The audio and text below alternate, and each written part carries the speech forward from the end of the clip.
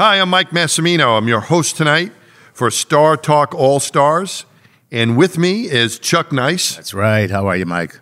Very well, thanks, Chuck. My good friend, and he's a comedian. Very funny guy. And now a new friend is with us as well, at least new friend for me. I don't know, Chuck, if you know Matt. Yeah, well, yes. I don't. We haven't worked together before? No. Okay. From that Star Talk show. Yes, exactly.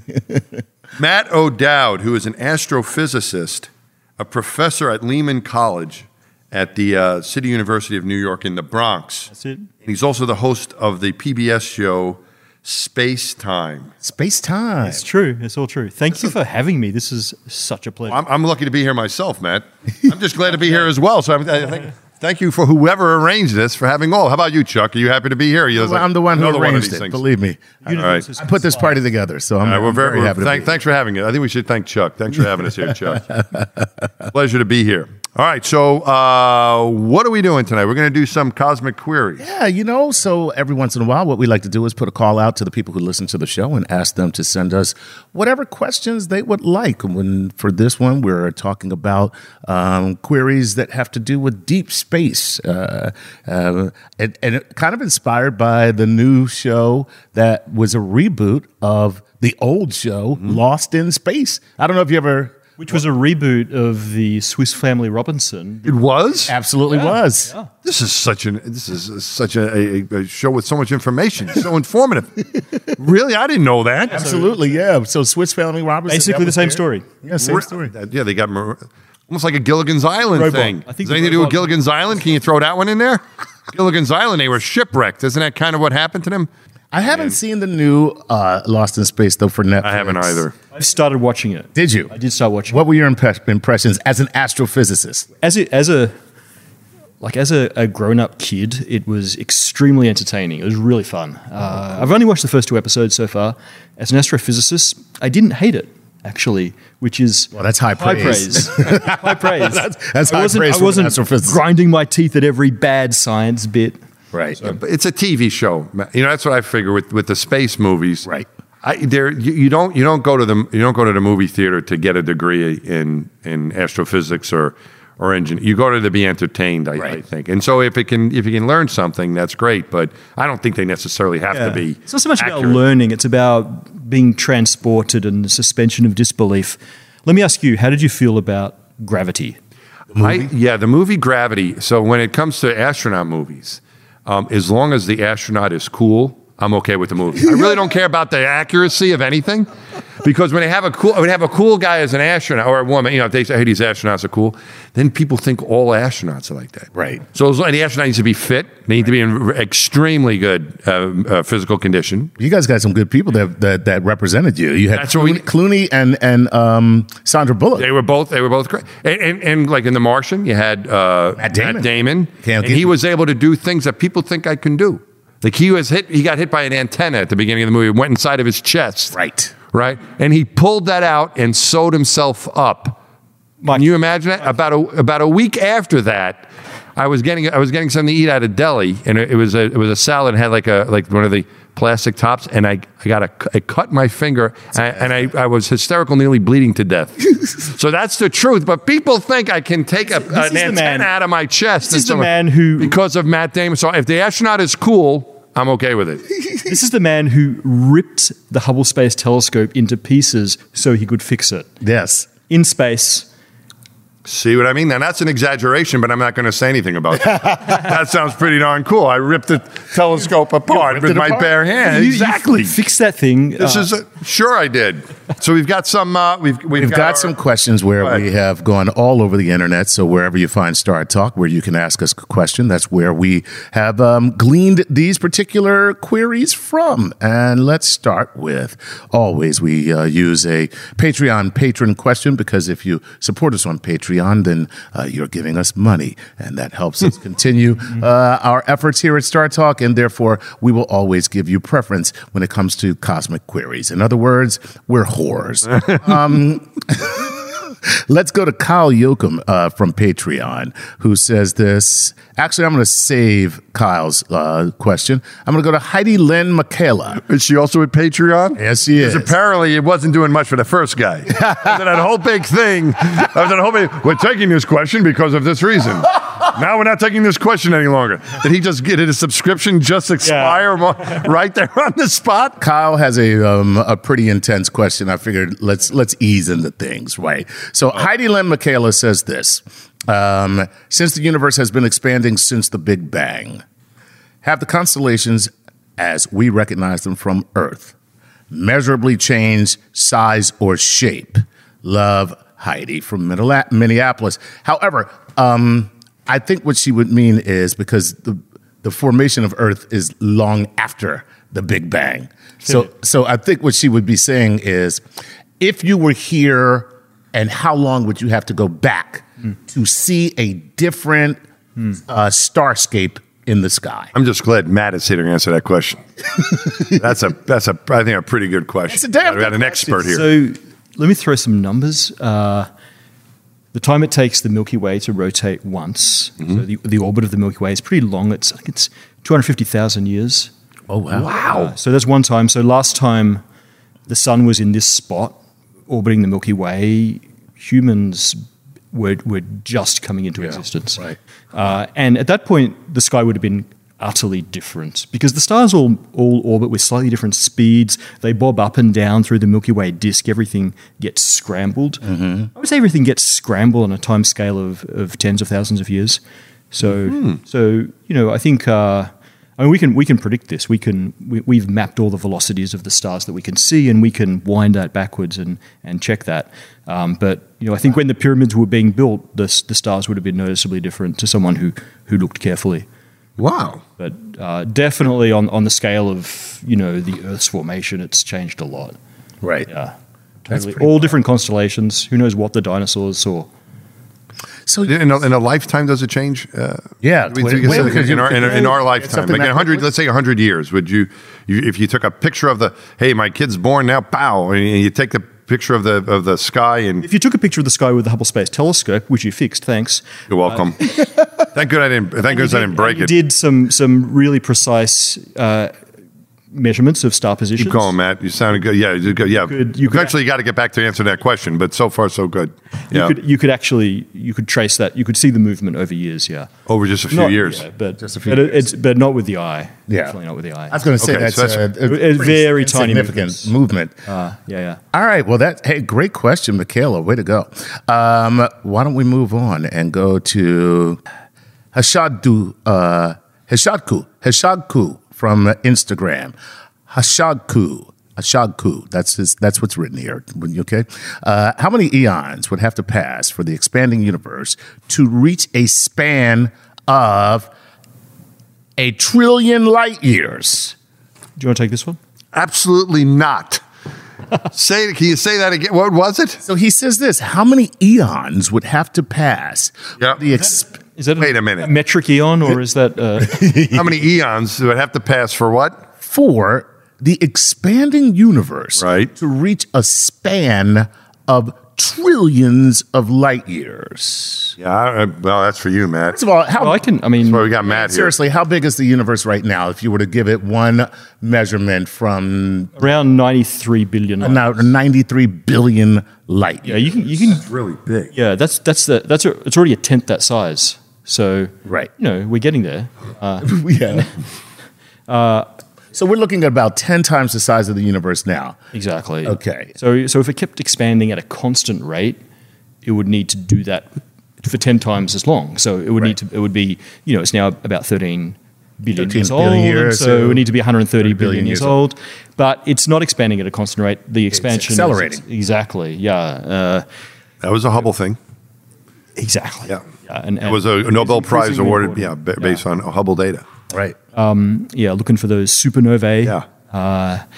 So I would need to just quickly solve the Friedmann equations. Let me just do this in my head. Smoke is coming out of his ears right now, for those of you not watching. I mean, I'm guessing, maybe a few more lifetimes of the universe, probably. Because kind of depends what dark energy is and if dark energy is constant. But I think, because because we don't know what it is, we don't know how it's actually going to respond in the future, right? Or have we been able to look back and see that up until this point, the dark energy has been constant or consistent? Exactly right. Yeah. So it seems like it's consistent with being constant. Okay. But what we have so far, it doesn't constrain the error bars on what dark energy is doing too well. Right. It could be constant, but there are telescopes planned, an orbiting telescope called WFIRST, which hopefully still launch. Should put those constraints, figure out whether dark energy is changing in the past, whether it's increasing, decreasing, and that'll tell us some amazing stuff. It could even slow down and stop, or it could increase. It could lead to some spectacular ends of the universe, like the Big Rip, which if dark energy is increasing, then space starts expanding on smaller and smaller scales until it's expanding inside atoms, and at that point. Well, we're all screwed at that point. We're screwed at that point. But that's getting way ahead. I think give the universe a couple of times its current life, and I think it'll be around that size. Wow. There you go. That's pretty cool, man. Again, nothing in our lifetime. Yeah, I was going to say, but the real answer is you don't really have to worry about it. A long time from now. That's so cool. That is a few more lifetimes of the universe, basically. For what it's worth. Yeah, for what it's worth. Yeah. Wow, that's pretty. Hey, man, thanks for the question. This is a great question. I got to tell you, I'm really glad Matt is here. Glad I read this article this morning. All right, here's something that both of you guys can get in on. This is Weiserman on Instagram. I love the fact that people are now coming to us from Instagram. Instagram has become an actual means of communication. It used to just be this passive app where you looked at other people's lives, and now people actually communicate through this thing. It's so weird. I'm so old. This is Weiserman from Instagram says, what is the physical requirements to be an interstellar space traveler? So what the basic requirements? What are the physical requirements? So now here's the thing. I will ask you this, Mike. So before we talk about interstellar space travel, what are the physical requirements for going into just orbit or landing on the moon? Well, your physical requirements is you want to be basically healthy. Is nothing, unlike what we might see in movies where they're portrayed as being super fit people. A lot of astronauts are very fit, but in general, they're looking for good health. Good health. Nothing like Gattaca, where there's like these stringent, like you have to have perfect vision. No, now because now we have eyeglasses and I was actually disqualified. I was medically disqualified. I was rejected from NASA outright twice, and in my third application, I got an interview which included the pretty intensive physical examination. It was over a course of a week when you get to the interview stage for an astronaut, and I was medically disqualified because of my vision. And back then, for being a mission specialist, they required our pilot astronauts to still see 20/20 back then. And for the mission specialist, which was not a pilot who was going to fly the shuttle, I think it was 2200 or so. It still wasn't perfect vision, but you need to be able to see at least that well unaided. Now they've changed those requirements, and they accept things like LASIK and so on. Right, so if you get your eyes corrected, it's okay? I'd be careful. Before you run out and do that, go check with the NASA regulations so you don't come blaming me. But from what I understand, yes. I was medically disqualified, and then I went through some vision training to naturally improve my vision, and it worked. And so I was able to see the eye chart a little bit better and was able to get requalified and then eligible again for another interview with NASA. But they're generally looking for people with good health, so nothing overly bad with you, and that means not a propensity for things like kidney stones. That's not a good thing to have. A fairly healthy heart and a good enough physical condition where you're not a health risk. And I thought you said mentally, but you said medically. I said medically, yes. But there must maybe I said mentally. I could have said mentally. Must be some psychological might have been there. Testing. Well, obviously not, man. You look at what we got. Look at this right here. Yeah, no, there is that as well. Yes, they go through. You go through your mental evaluations, IQ tests, personality profile type stuff, and you speak with the shrink, with the psychiatrist, and make sure there's nothing so now that they should be concerned about in that regard. Of course, I get all of my information from films. Yes. So when you see the pilots who are going to be astronauts, and they're going through the centrifuge, and they're going through all of the where they put you underwater and all. Did you do all that stuff? Yeah, I did that after. That's after selection. Oh. So there's selection, and then there's your training. And so things that you do underwater and things that you do in the centrifuge. I rode the centrifuge, which simulates your launch G-force profile. So I did all those things, but that was after selection. Did you? No. So they don't. Again, that's the other thing too. Is that they're not trying to. A lot of these things, like even the training, like in Officer and a Gentleman, to refer to another, where the guy passes out in the chamber, in the altitude chamber, that they have that set up so you recognize your symptoms of hypoxia. So what that is about, if you remember that scene, or what they do to pilots, and it's part of your physiological training. That's not during selection either. That's after you're selected. We got that training. Where if you're in an aircraft or in a spaceship, but primarily it's for aircraft, and you have a cabin leak, in the aircraft we fly, in a high-performance aircraft, we had, it's not a fully pressurized cabin like when you're flying on a commercial airliner. So if you have a leak and it's not detected by the system, you will have symptoms. Right? Things will happen to you as you become oxygen deprived. Right. And so that's the point of that exercise, for example, is that you're being trained to understand your symptoms. So if you start to sweat, or you get hot flashes, or you get nervous, or you can't see clearly, or something's happening, they're pretty much individualized. And you'll recognize that, and you'll say, hey, wait a minute, let me check my O2, and then you can do something to correct it. So a lot of the things we do, like in the G-forces, is just to get you used to it, not to see how many you can stand, but so you'll know what it feels like. It's not really an endurance thing. It's more of a training thing. It's a training thing. Wow. Yeah. Super cool, man. Oh, yeah.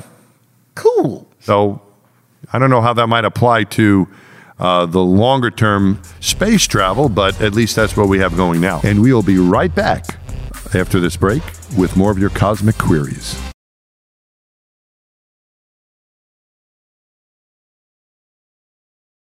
Welcome back to Star Talk All Stars. I'm your host, Mike Massimino. Some of you may know me as Astro Mike. On Twitter. That's my Twitter handle and kind of my general nickname. Tweeted from space. First guy to tweet from space. That's right. So, yeah. And co-hosting today is my good friend, comedian Chuck Nice. And joining us is our expert in-studio guest. Very lucky to have him, astrophysicist Matt O'Dowd, host of PBS Space Time. Thanks, Mike. Thanks for being here, Matt. So much fun. We got the Matt with the big brain answer the questions, and we're ready for more questions. Oh, let's go to our cosmic queries, Chuck. What do we have? What do you got? Let's do it. Let's have some fun with Conrad Weiser, who comes to us from Facebook, and Conrad would like to know, what would be your choice of cookie or snack on a mission across the galaxy? How cool is that? What would be your? You can only take one though. I'm gonna make his question just a little more, because we all love. I was wondering about that. You want to clarify that one? Yeah, just one food to eat every day. Just one snack. Oh, one snack. Everything else is horrible. Everything else can be there, but just one. Your favorite snack. Your favorite snack, like a cookie or a pie or a cake or Really Matt, go ahead. What do you think? So I just watched the first 2 episodes of Lost in Space, and I noticed that there was some pretty obvious product placement. Yep.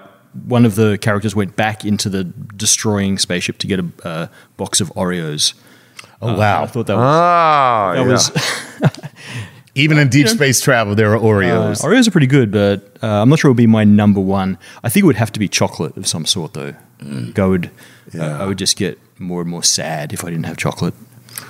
It is interstellar space travel, and if we're floating around, an Oreo is very popular in space travel as we know it now, because if you're floating around, and you don't want, one thing you don't want with food is crumbs. So an Oreo has the advantage, if you can shove it in your mouth, get it in your mouth all at once. It's frowned on to do the little break them apart, lick the... Yeah, you could try that, but you have to be very, very careful not to create crumbs, because as crumbs float around, they can get in your eye, you can inhale them, they can go places. So that's not necessarily a good the whole thing. Spacecraft. Yeah. But I did take a snack food with me that I had made special, biscotti. Really? A biscotti? Yes, from my friends. There's a story from Michael's Bakery in Brooklyn, and they have. My friend Anthony Bruno, who has a restaurant, it's Anthony's Runway. We're doing lots of free advertising here, aren't we? I was about to say, do you want to drop in another Runway's 84, Runway 84 in Fort Lauderdale, my friend's restaurant. You can see a picture of the biscotti that I ate in space that we got from his cousin's place, Michael's in Brooklyn. Now, do you have coffee up there too? We do. You have espresso. Yes, you have espresso, or you can have regular coffee, Kona coffee. How do you drink an espresso? Is it like a bubble sort of forming? You dip your biscotti in the bubble. This is really a good. No, see, that's one of the problems we have in space is liquids getting open liquid is a problem too in zero gravity. So we drink out of pouches, out of a drink bag, more or less, sort of like a. You might like my daughter in kindergarten. Exactly, you have a juice box or something that the kids take to school. With that though, the advantage of that is that you can. When they're launched empty, so you can stack up a lot of those foil if they're empty, you can get a whole bunch of them, and just the powder is in there. So everything is powdered drinks, not carbonated drinks. No carbonation isn't available, but you can add water to get coffee or lemonade or orange drink, which used to be known as Tang. Really? It still is Tang, but we call it orange flavored drink. Oh wait, Tang was a real thing? Yeah, a real thing, man. It's a real product. Yeah. Get out. But in NASA... I know Tang is real. I saw the commercials. Yeah. I mean, Tang went to space. I believe it did, yeah. It was invented, I thought. Right? Oh, okay. Well, I don't know about that, but we're not allowed to call it that because that's a commercial product. So we call it orange flavored drink. But I think the powder actually inside that pouch. I would just call it Space Tang. Space Tang, that would be better. That doesn't sound good. No, be careful with that one.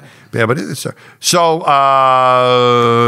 You can get all those drinks, and I had biscotti that was bite-sized biscotti. Nice. But I think if I was choosing to go in, I think I would choose some sort of candy like M&Ms.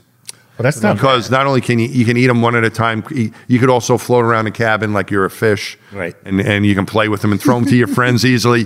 So because it's the only snack I can have, it can't just be. It has to be something I can play with. You don't want to get bored with it, right? I want to be able to play with it as different colors, and so I'd go with the M&Ms. I'm going with mini cupcakes. That's all. All right. Yeah, it's a good idea. Yeah. Once again, you can also pop them bite size, perfect. Bite size. Yeah. Cool. Well, thanks. Who was that? Who gave us that? Conrad Weiser. Thank you so much. Let us go to Tom Humphrey coming to us from Facebook. I said Spacebook. Oh, what a Freudian slip there was. Spacebook, huh? Tom Humphrey wants to know this. If and when we inhabit Mars, how will people decide who owns the planets, the continents, the countries, if there is any, or is there any plan? I mean, we need a lawyer, not... Yeah, I mean, since we don't have them, we'll just make up the rules. We'll come up with anything we want. Exactly. I'm going to go with interplanetary warfare, seeing as how that's pretty much how we settle things here on Earth. Whoever gets there first. Right. Yeah, and who can hold it. Yeah, it is a tough one. I think it's something that we don't think about, these kind of science fiction-y problems of the future, even though they're coming up fast, I think. Yeah. And at some point, someone's going to have to think pretty hard about how do you decide that your plot of land is your plot of land on Mars? I think maybe it'll happen in the same way that people figured out who owned what when, say, the United States was settled. Yeah. If you plant your flag there, or if you build your log cabin there, then then kill anybody who comes near it. That pretty much is yours. That'd be terrible. Why are we laughing at that? Oh, exactly. It's a terrible situation. It may be something similar like we have with Antarctica, maybe, where lots of countries are participating, and I think this is hopefully something we can talk about with other countries that are going, and we have the United entities. Nations now, as when we were settling country. Well, I hate to be a jerk, but I'm going to say that if you can't get there, then you can't be in the conversation. So who else is able to get there? Let's be the United States, and who else? China, the United States. I'm sorry. China. Oh, so sorry. Russia. Maybe China. Russia. Maybe China. But I think what we'd want to do here, Chuck, is open it up to to other countries so they can participate in some way. Screw those countries. This is America. This is America. Okay. Screw those countries. Mars is ours. So we have the answer. Ours. We have the answer to your question. Actually, Australia has a clandestine space program. That's great. We already there you go. Yeah, we've already got some kangaroo. We're not making any friends here, Chuck. That's not nice. Of course, we need everyone's help. I am joking. We can't do it alone. We Hopefully need it'll all of the International Space Station is international. There you go. It's all the countries of Europe and Japan and our Canadian friends the fact and that us and the Russians even. It's private we work industry with them, of course. Going to do it first, and does private industry have the same loyalties? I mean, that might be a different story. Well, you can forget about it then, because then it's going to be how much money do you have to get here, and that'll be the end of the story. Depending on who's running it. Yeah, right. I think it's going to be a little bit of everything. I think it's going to be some private industry. I think there'll be some countries there for the governments for research purposes, like similar to hopefully like something we have in and it's Antarctica. funny you say that, because honestly, tourism. Right now, that's kind of what's happening right now. I mean, you look at all these private industry companies that are going to space, but then they carry the payloads of governments. So government is actually underwriting and supplementing the programs through. Oh, we need to get this we need to get the spy satellite up there. So how much money are you paying them? That's how SpaceX got started. Exactly. So seed funding from Musk, but. So all of the first contracts were NASA. Well, yeah, exactly. And a lot of them still are. I mean, they just launched a NASA payload, the one that's going to look for the planets. Yes. Thank you. It's good to have this guy around, man. It's always great. He's got it all. He knows all that astronomy stuff. And that's why I love being around astrophysicists. Oh, it's awesome, man. They got all the answers. All the answers. And they're launching cargo to the space station and so on. SpaceX and Boeing. SpaceX and Boeing have a commercial crew contract to launch astronauts to the space station hopefully soon. Orbital ATK is also launching cargo to the space station. Right. And then you've got some of the other companies like Blue Origin and Virgin Galactic are getting on the act. So, very exciting times. Cool, man. Yeah. All right. Why don't we move on to... you brought up the ISS, Mike. So why don't we go to Tim Wall 2018 from Instagram, who says this. With the talk of the U.S. dropping out of the ISS, could the International Space Station physically be moved to an orbit around the moon? And if so, possibly used as a tourist destination? Wow. First of all, that's a really cool idea. I would go. Yeah. One thing. Yeah, I would go too. I got to admit, I would like to see Earth from space, but that's about it. But if I can go on the space station, that's a different story. But first of all, what's he mean? Are we really dropping out of the ISS? Is that being discussed or what? Yeah. Have at it. I mean, what am I allowed to say? I'll say it, yes. No, So put it this way. The presidential budget is a recommendation to Congress, and Congress either takes it or leaves it. Right. And I think if the past year is the experience, Congress doesn't pay that much attention to the presidential budget at the moment these days. I mentioned WFIRST earlier. This is the next huge NASA astrophysics mission. It was like the number one recommendation of the decadal review, and it's incredible. It's the thing that's going to unlock dark energy and a lot of new physics. And it was zeroed out in the presidential budget, but a lot of members of Congress, I think, bipartisanly will support it anyway. And so this is similar with ISS. President Trump would like to end our participation. Well, I think the way the space station, we first launched first element in 98. We've had people on board since 2000. So these years are going by. And I think what currently we're going to be funding the station with our tax money, more or less, put it that way, till 2024, I think, is the current plan. And so the hope is that can end in 2024 and it can be turned over to a commercial enterprise. So this is what I think on this, Matt and Chuck. This is what I think is that we're going to keep the space station working as long as it's still operating well. If it can be turned over to private enterprise and it can be used for commercial purposes, that would be great. And that's, I think, what the hope is. Okay. But I don't know. I mean, because it's very expensive to operate that. And we were talking earlier, I think, in a different segment that we were discussing earlier, but we're finding ways to use zero gravity for different types of research and discovery. And more commercial entities are becoming part of that. It's not just the government now. And so if you could turn that over as a commercial laboratory, I think that would be everyone's first choice. You still have the space station, you can make money with it, and then NASA can turn its attention toward the next step, which would be going to the moon or Mars or beyond. So I think that would be great. But I think the reality of it is that's probably not going to be possible. So now what happens to the space I think we're going to have to keep it going a little bit longer. But again, what happens 2024, that means it's been operating for a long time. That's a long time. Yeah. But so let's say, for instance, at some point, wouldn't it have to be decommissioned, or could it just go indefinitely? And then what happens to it then? Do you send it out into space, or do you deorbit it? And how do you, because it's a big thing to bring down, or... It's a really big thing. It's huge to bring that down. Right. So how do you... what do you do with that? What do you do with this monstrosity that's in the sky? The length of it, the truss work is about the size of a football field. Would it hit the ground if it re-entered, or would it burn up? Yeah, so there's a couple. One is that the idea of the tourism thing, about sending it up to the moon, I think is probably infeasible because it's so big. Right. To launch that thing, to get a gigantic rocket underneath it to bring it to the moon, I think that's probably not going to happen. But...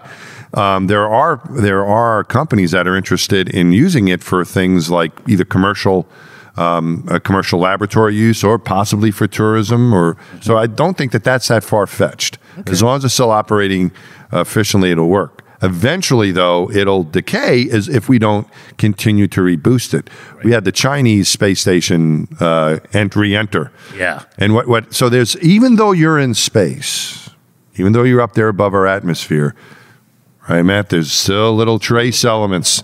There's little molecules, and you're going so quickly. The drag equation, the equation for drag, which is more like, think of it as friction for those who aren't familiar with the idea of drag, it's going to slow you down.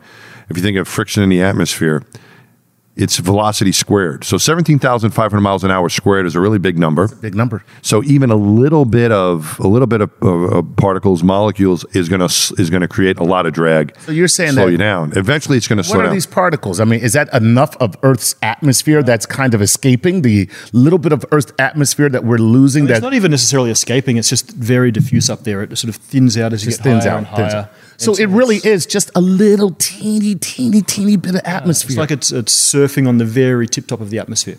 Wow. But it's enough to eventually bring things down, unless you reboost them. So with the space station, there are boosters on there. Right. On the Russian segment, Russian thrusters, where they can reboost the space station. We used to do that with the shuttle. When the shuttle visited, give it a little boost. We did that with Hubble.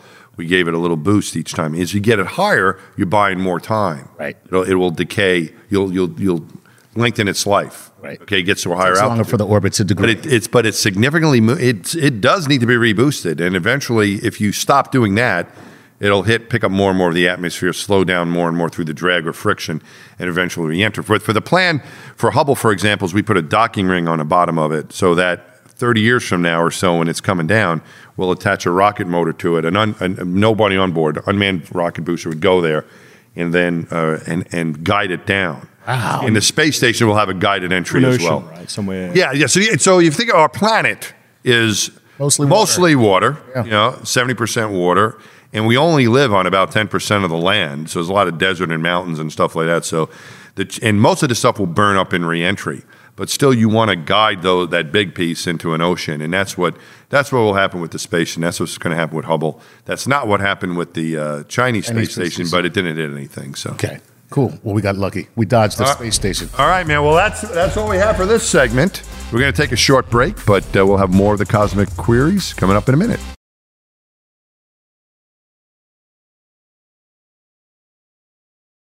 Welcome back to Star Talk All Stars. I'm Mike Massimino, your host this evening, and joining me as co-host is Chuck Nice. Hey, Mike. And our special guest today is astrophysicist Matt O'Dowd. Thanks, Mike. Thanks very much, guys, for being here. Yeah. It's time for more cosmic queries. Do you have any more, or are we out of them? You know what? We are filthy with queries. All right, great. We got a lot. So let's do this one. Let's get since you gave me a hard time about Kyle Yoakum from Patreon, why don't we get to Kyle's question? And he says this: it seems statistically impossible for life to not exist elsewhere in the universe. But I try to consider all the possibilities to keep an open mind. If we were able to look throughout all the visible cosmos, planet by planet, and we found no life at all, given our current understanding of the universe, what might be our best scientific explanation for why we would be alone? Now you know why I didn't want to start with this, because it's a little. Wow, it's a that was pretty a big, good choice. Yeah, So many levels, a great question. Yeah. All right, Matt, give us the answer. And by the Get way, up there. and then he says, "P.S. What snacks do you like?" No, I'm joking. Yeah. Yeah. This. Wow. We talk more about the space ice cream.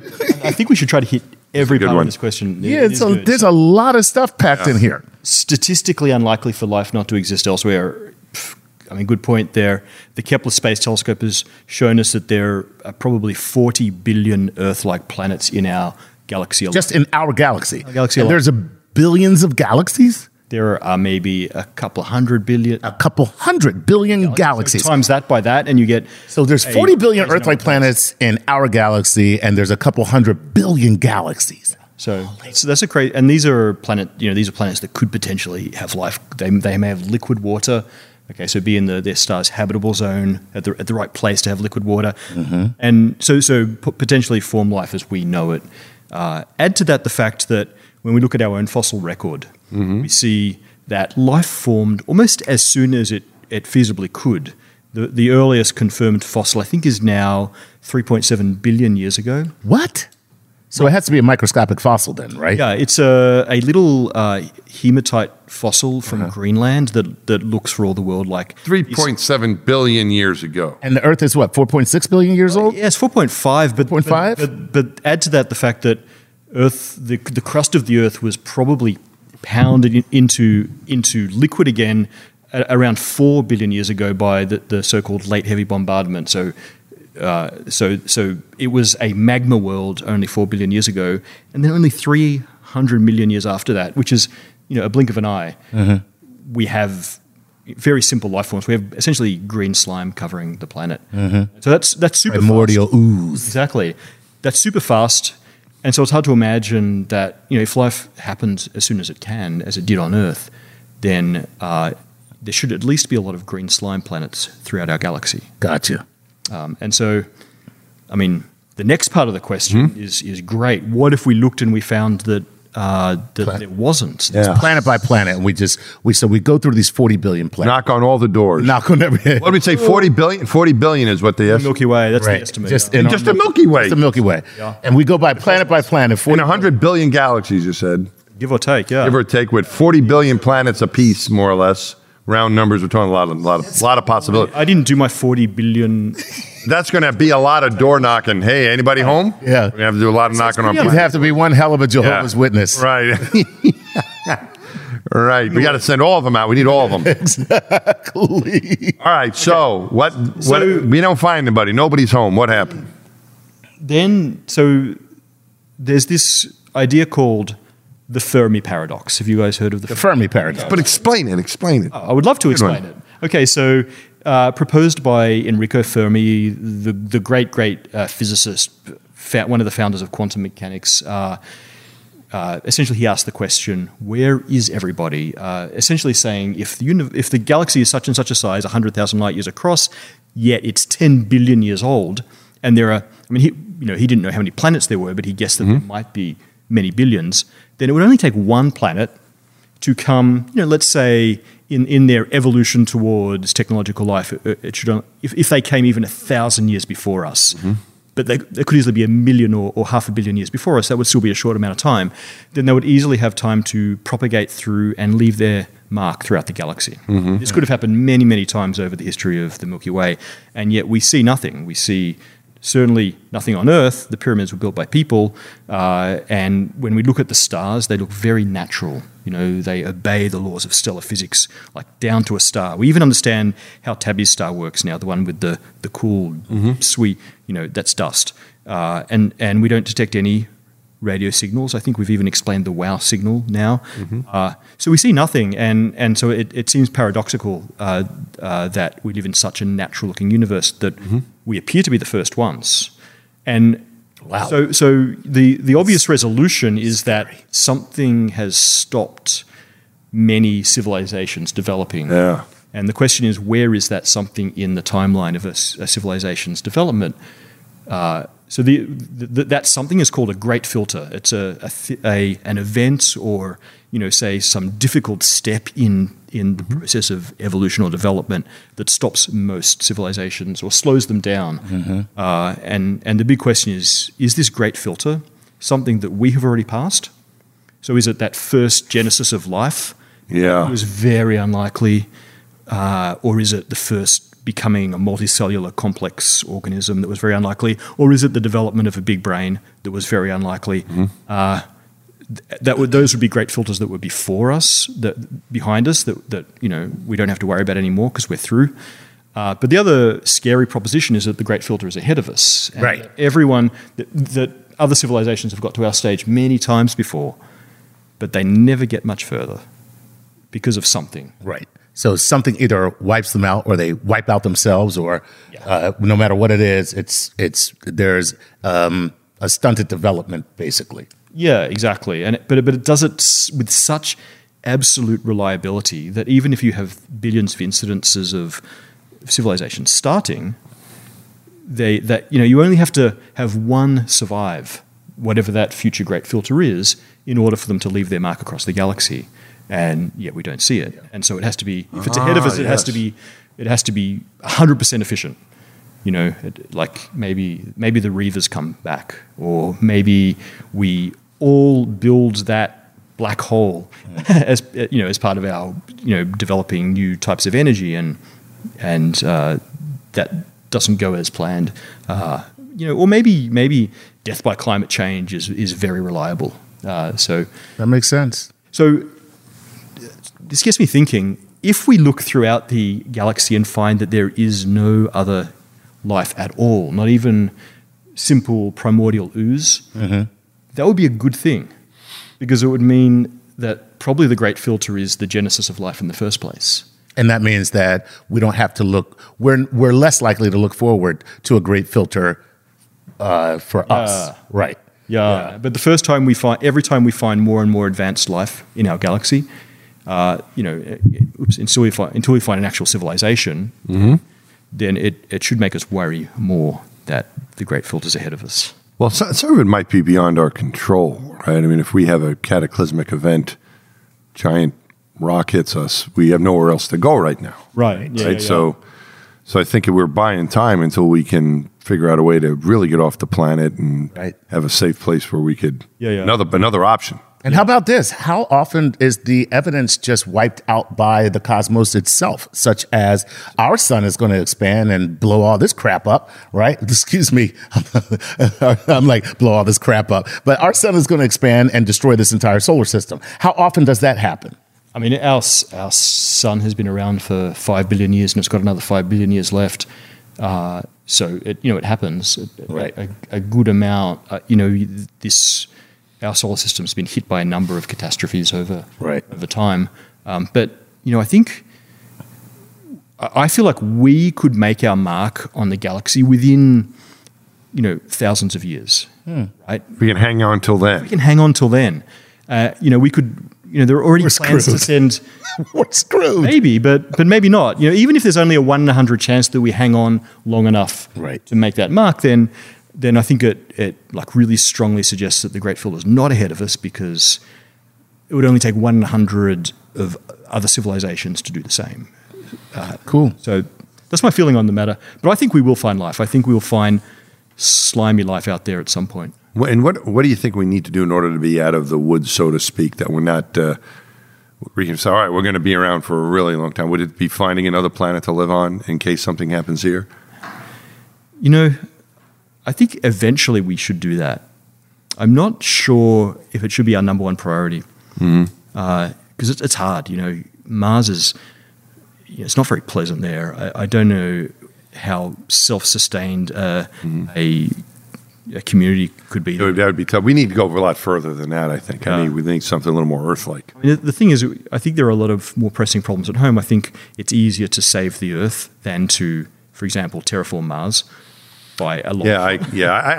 I'm hopeful. I don't think we would do that to ourselves, destroy ourselves. I'm just saying if there's some other, some gigantic meteor headed our direction and we can't deflect it. Yeah. So I understand what you're saying, but I look at it. I call it the Nero syndrome.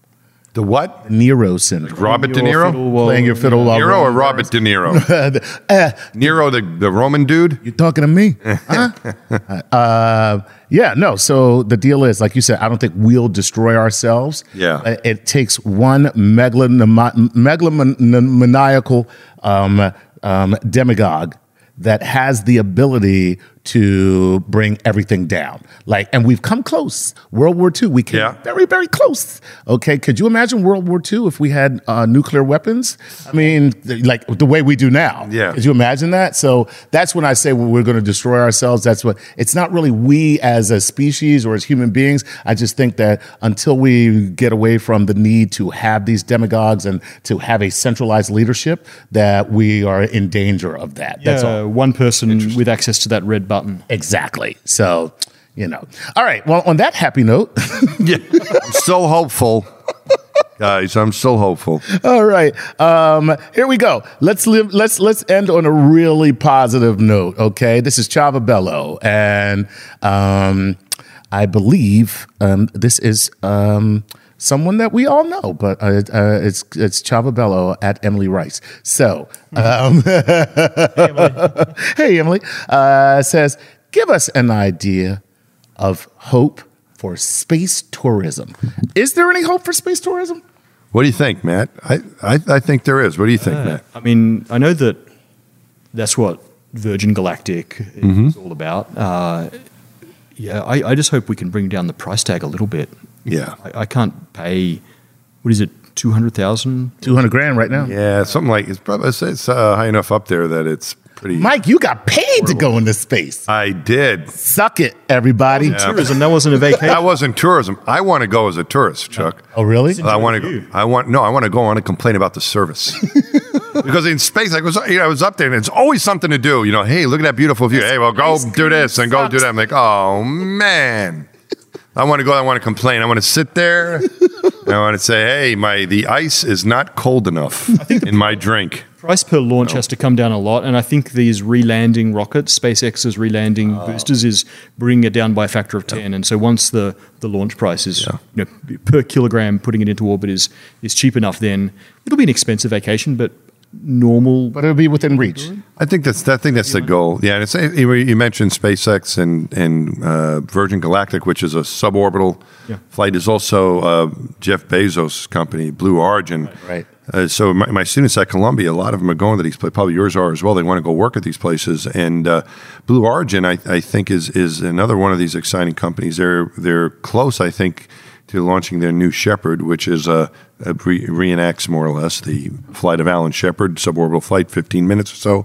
And then another spacecraft that's an orbital spacecraft they're designing is called New Glenn to replicate what orbital flights like John Glenn took. Right. So I think we're really at the brink of it. I think we're kind of at this transition. My friend Peggy Whitson, astronaut with more time in space than any American, was visiting a couple of months ago, and she was saying, I heard her speak, and she was saying she thinks we're right at this stage going from barnstorming to commercial airliners 100 years ago. I think that's where we might be. It's very exciting. It's exciting. So I think it's exciting. But I think all those guys that we mentioned, whether it's Elon Musk or Jeff Bezos or Richard Branson, are entrepreneurs, business people, and they realize if the price doesn't come down, no one's going to be able to go. It doesn't matter how cool it is. So I think they understand that. And I think with reusable rockets, I've heard Jeff Bezos say the problem is that you develop this great technology that we've had in the past. The problem, develop this great technology, then you throw it away. Saturn V boosters are all out in the ocean somewhere, right? So he recovered some of them, by the way. But but now we're recovering that stuff. So you can